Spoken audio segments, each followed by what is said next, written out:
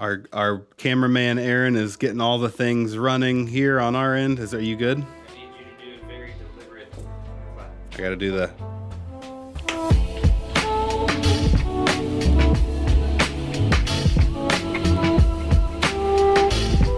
All right, well, welcome back, podcast audience, to another episode of the MC Podcast. I'm Andrew Crabtree, joined by my dad, Lynn Crabtree, and on the phone with us on the computer, we've got Dr. Galen Erickson from the University of Nebraska-Lincoln. Dr. Erickson, thanks for being here. Yeah, you're welcome. Happy to be here. Before we get too in depth here, would you mind introducing yourself to our audience and what you do at University of Nebraska and maybe what led you into doing beef research? Yeah, happy to. I am on faculty here at the University of Nebraska. I have a research and extension appointment as well as do a little teaching. I am the beef feedlot extension specialist, and most of my research program is pretty focused on feedlot cattle nutrition, but really it covers the gamut of growing and finishing beef cattle. Been on staff for almost 20 years. Grew up in Iowa.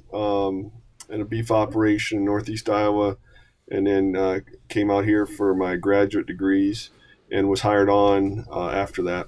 So we do a lot of focused work in the beef nutrition work. We're blessed with excellent research facilities, excellent graduate students that really do a lot of the work.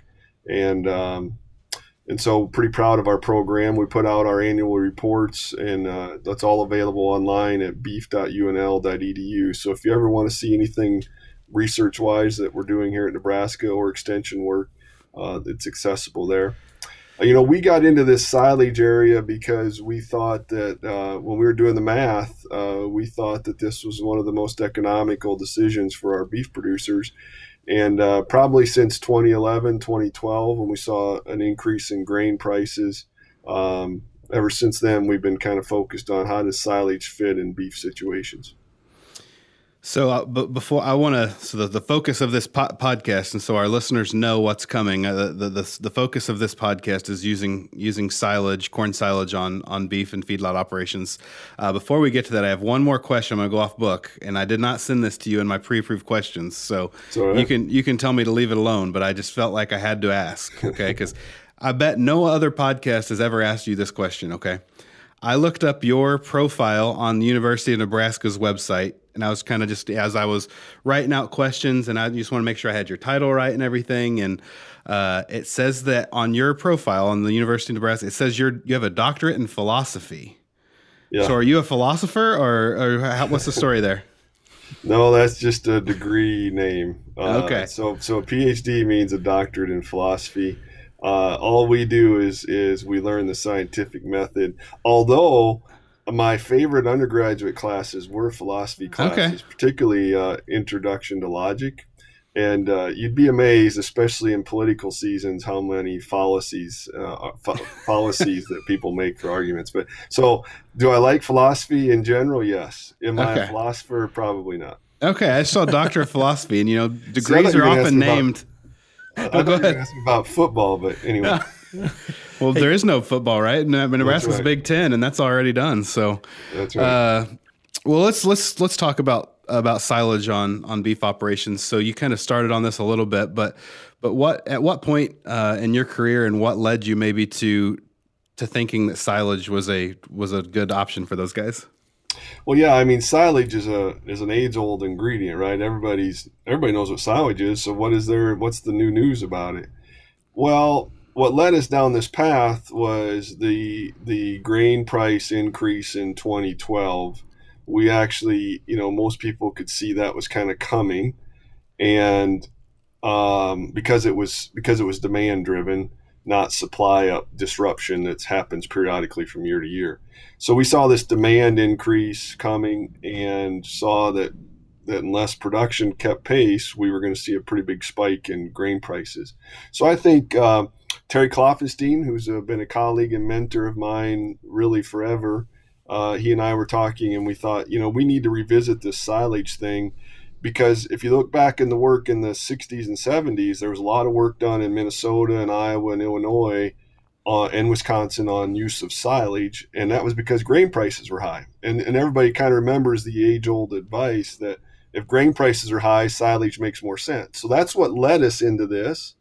But it's different today than it was back then in the old days. And the reason it's different is now we're also feeding it with distillers grains. And so we thought, let's revisit this, especially silage for use in growing and finishing programs, because now we don't know how it's going to interact with distillers grains. And turns out we learned a lot in that regard. So I think it made sense for us to revisit it. And then my last comment is that even though it's an age-old ingredient, to be honest, beef operations, I would argue, don't do the best job of putting up silage. And so if you're not going to do a good job putting up silage, don't put up silage. If you can't manage shrink and so on. And so we wanted to revisit that and help from an extension standpoint. And then the last thing is we learned a lot on how we think to more accurately price silage. Wisconsin and Iowa have apps for silage pricing programs, and we missed some things that I think that we've tried to help adapt their pricing programs. And so I think if you price it correctly, use it with distillers grains, and put it up well, silage is a no-brainer, assuming you have the facilities and know-how. Mm-hmm. And as you're doing the silage research there at Nebraska, what percentage of silage is in that diet? Well, again, most people from a finishing cattle standpoint think about silage as a roughage source. Okay, so putting low concentrations in the final diet, and it just provides the forage component, and that's all fine. But what's interesting is we looked at feeding a traditional amount of silage as a roughage source, which would be in that 10 to 15% of the diet. And then we started saying, well, maybe we should double or triple it. So a lot of our work is on a dry matter basis, comparing feeding 10 to 15% to 30 to 45%. And again, that doesn't fit some of our large custom feeders out here in Nebraska, but it fits a lot of our smaller private, what's traditionally called farmer feeding operations. So if you own the acres and you own the cattle, we've proven, and I think others support that you can feed double or triple the amount of silage and make more money. Yeah. May not help performance. In fact, performance is usually a little bit lower in terms of gain and feed conversions, but again, it's still making you more money at the end of the day. Now, the other thing we've looked at is how long to feed the cattle, so feed them a little longer. But when I was a kid, we'd feed cattle silage, and eventually they make it to market. It just takes a little longer, and their fatness is the same, their quality. So we've done our due diligence to look at how does it fit in that whole system.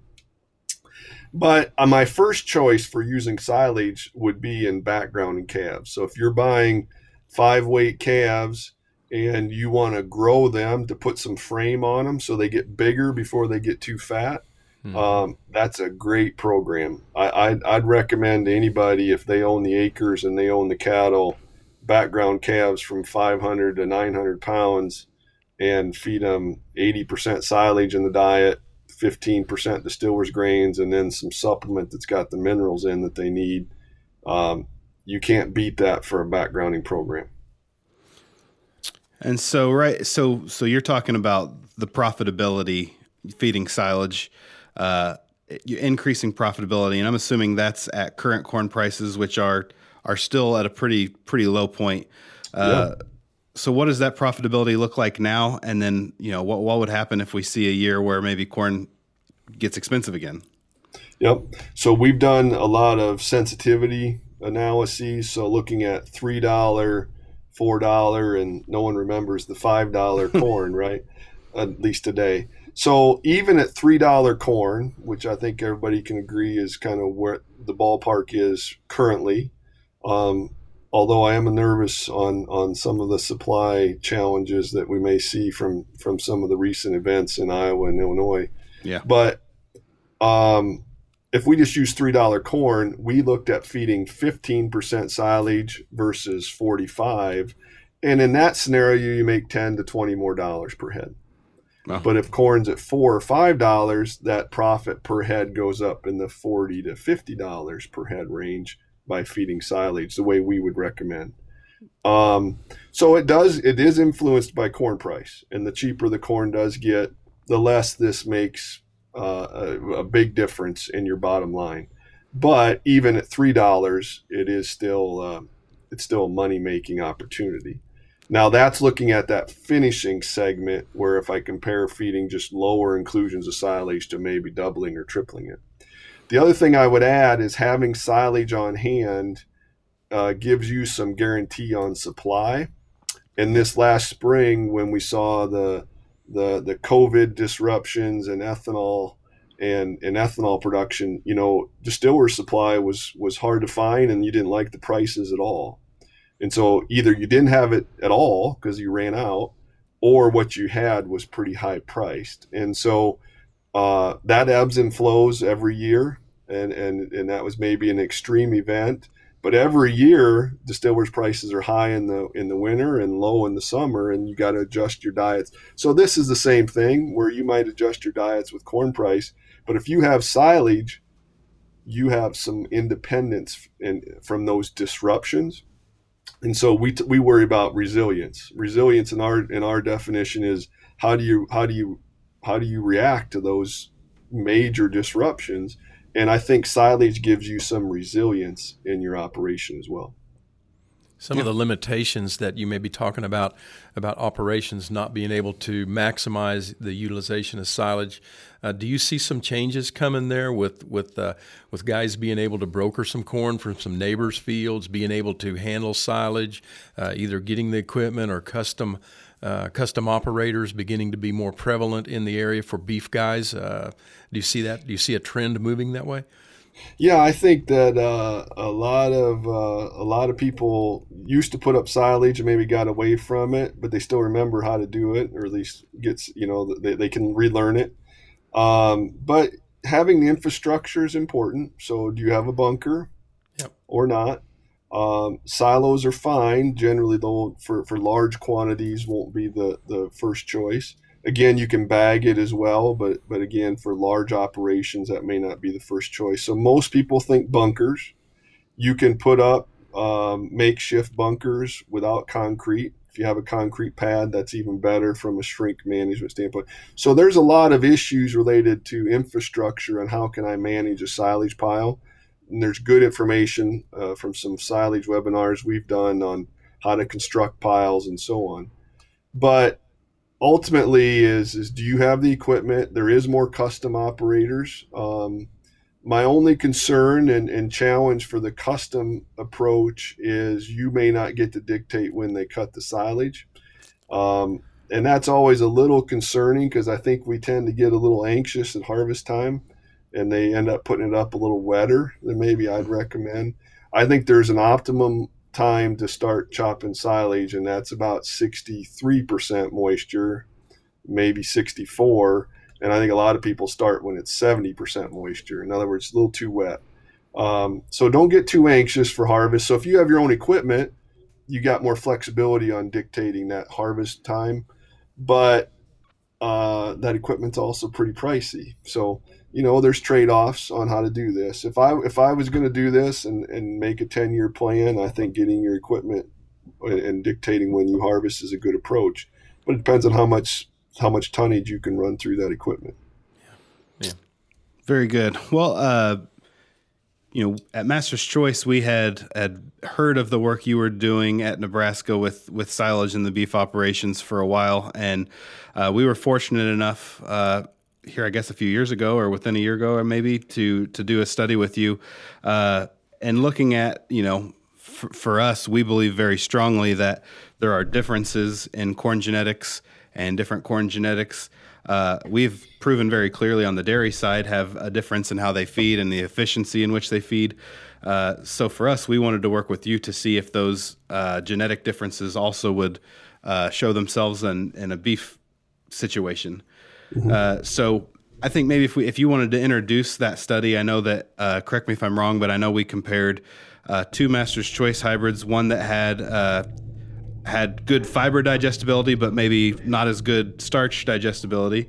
And then another MC hybrid that was enhanced on grain, enhanced on the grain side, the starch side, and the fiber side, and then comparing that to a Czech. So correct me if I'm wrong there, but maybe kind of just tell us what that study was looking for. Yeah, we did do a very structured research program with you. We evaluated and grew those hybrids ourselves at our research facility. And just like you described, we had kind of a control, what we would normally put up, if you will. I'm going to call it fiber and starch enhanced hybrid, and then maybe an older one with maybe just fiber enhancement and not the starch focus. So I'll kind of use the word control and improved fiber and starch, and then maybe just the fiber one. Yep. But when we compared those in both a growing study and in a digestion study to see how that kind of tracked through the cattle when we fed it. And I think that's useful because there's a lot of people that can put up silage, and this is okay and recommended, but you can take a sample and send in the lab. And the lab sends you back information on that hybrid. And some of those lab tests are very useful. And sometimes, though, they're not perfect at telling you exactly what the cattle will do. So I always joke, cattle can't tell a lie, right? And so our ultimate outcome is we feed it to the animal, and the animal tells us how good it was. So that's what we were doing, and turned out great, I think, in terms of how the trial was done. We saw that the best performing hybrid was your starch and fiber improved hybrid. It had the best gain and best feed conversions in that growing study. We fed all the silages at 80% of the diet with 15% distillers and 5% supplement, because remember, that's what I said I'd recommend you should always do. And we grew them from 550 or 600 pounds, I believe, up to almost 1,000 pounds. So we were doing just what I was recommending for producers to grow cattle at. The best performing hybrid was your improved starch and fiber one. The poorest one was the one that was just the fiber focused hybrid and maybe didn't have as good a starch characteristics. And our control was kind of halfway between those two. Yeah. And the differences were as large as a 10% change in feed conversion from the poorest to the best. So what's that tell me? That tells me that there's an opportunity on your end from a hybrid selection and improvement focus is a 10% improvement ultimately in performance just due to hybrid selection. So it's certainly something that if I'm a beef producer and farming that ground or buying that silage from my neighbor, hybrid selection is a very important criteria. You shouldn't just plant corn if you're going to put it up as silage and feed. In other words, I think there's a perception at times that yield's number one, and yield's important. I'm not questioning that. Sure. But in this case, selecting hybrids for better performance and how, especially if you know you're going to put it up for silage, is pretty critical. I want to say that we've done a lot of work, Dr. Erickson, at a lot of universities around the country in the past, primarily focused on dairy, and in a lot of research facilities. In all of those, it was work with dairy. And we've been really trying to develop the new hybrids that are going to be specifically focused on challenging us to be at most effective and efficiency with beef. We've never had anyone perform a better trial than you did at UNL. Very professionally done, just spot on in every element, and I just want to say we're looking forward to more of the same, working with you there, and our challenge as we step into more research into beef. We feel very comfortable with the relationship that we're developing with you and your staff out there at UNL. Top-notch group, man. Appreciate that. Yeah, and I also it's, to me, it's having good ideas, but and those are jointly developed all the time, right? But I always joke that I know a lot of people that have great ideas, but don't necessarily follow that all the way through the process. And so we're blessed with great facilities. We're blessed with great students and staff. But it's fairly simple. You come up with an idea, you make a plan of what you're going to do, and then all you got to do is follow that plan. So I appreciate your comments. and we do a lot of research, and we take it very serious and a lot of focus on it, mostly for student training, though. In other words, our goal is also that ultimately there'll be people out in the industry then that have been well-trained to understand how to evaluate information, and also well-trained to help generate new information. But yeah, I appreciate those nice comments. Yeah, I look forward to the relationship, and like I said, I think that there's a lot of opportunity. So we're promoting silage, but it's not because we have anything to gain. It's because I think it makes the most economic sense, and hybrid selection is certainly a key part of that. Well, Dr. Erickson, this was very, very good conversation for us. Thank you so much for coming on. Is there anything, any parts of that study that we missed, or is there any parting thoughts? Well, I guess I was remiss to say that we did the digestion work, but it tracked just like the performance work, and actually the starch and fiber digestibilities were improved, and the energy digestion that the cattle got out of it. So no, it worked perfectly and kind of what we expected, but it documented what's the opportunity for selection. So no, and like we said, we've got a lot of different areas of research in this silage area, and look to continue that because we still have some unanswered questions. So just encourage people to follow what we're doing, and if they want more general information on silage feeding and some of these economics that we discussed, visit our website at beef.unl.edu, and certainly reach out to me or others in Extension, including in your local states. We've worked a lot with Extension educators and personnel in Illinois and Iowa and Wisconsin. So I think the word's out that silage is a good ingredient to be putting up correctly in beef operations. You did some really good work in conjunction with Iowa State University in Lallemand, putting out some silage management materials. And could you maybe touch on that, show people where they might be able to look that up if they missed them when they were live? Yep, we actually in 2016 put together a what we call the Silage for Beef Conference. Mm-hmm. We actually hosted it at our research station. We're blessed there with a big auditorium and so on. And room was overflowing. Lallemand and Iowa State University and University of Nebraska Extension all teamed up because we think it fits a lot of these different areas. And Iowa State, Dan Loy and others there have been real supportive. We live streamed that. We had 180 people in live attendance. And then we recorded those sessions for download later. And then we also did a 5-minute version because probably today I could tell you everything I really should have told you in just 5 minutes, but we drag it on. Right? So we've made all of our speakers give a 5-minute version to their 45-minute talks.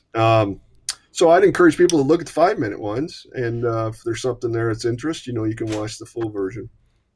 That was successful, and Lallemand and Iowa State and us all thought that was a great idea. That's all posted and archived on our beef website, and it's easy to find if you just look under silage.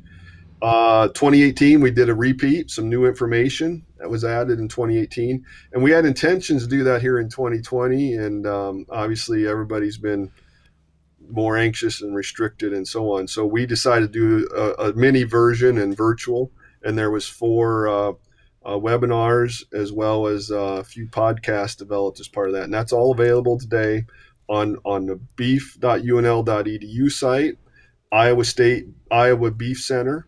And so if you want to look at the Iowa State work, it's posted there at the Iowa Beef Center, as well as Lallemand Animal Nutrition, who obviously is very interested in this silage area and how to put it up correctly too. So, no, I think that we're doing our best in getting that information out. But there's still people who have questions. So if you look at that material and you still have follow-up questions, again, reach out to us. Happy to talk about it, as well as to you guys, I'm sure. Well, very good. As a good episode. We thank you for coming on, and maybe, who knows, let's do this again someday. Yeah, I'd be happy to. All right, podcast audience, check out those resources that Dr. Erickson suggested. We'll put those in the description of the podcast in case you missed it. And otherwise, we'll see you next time.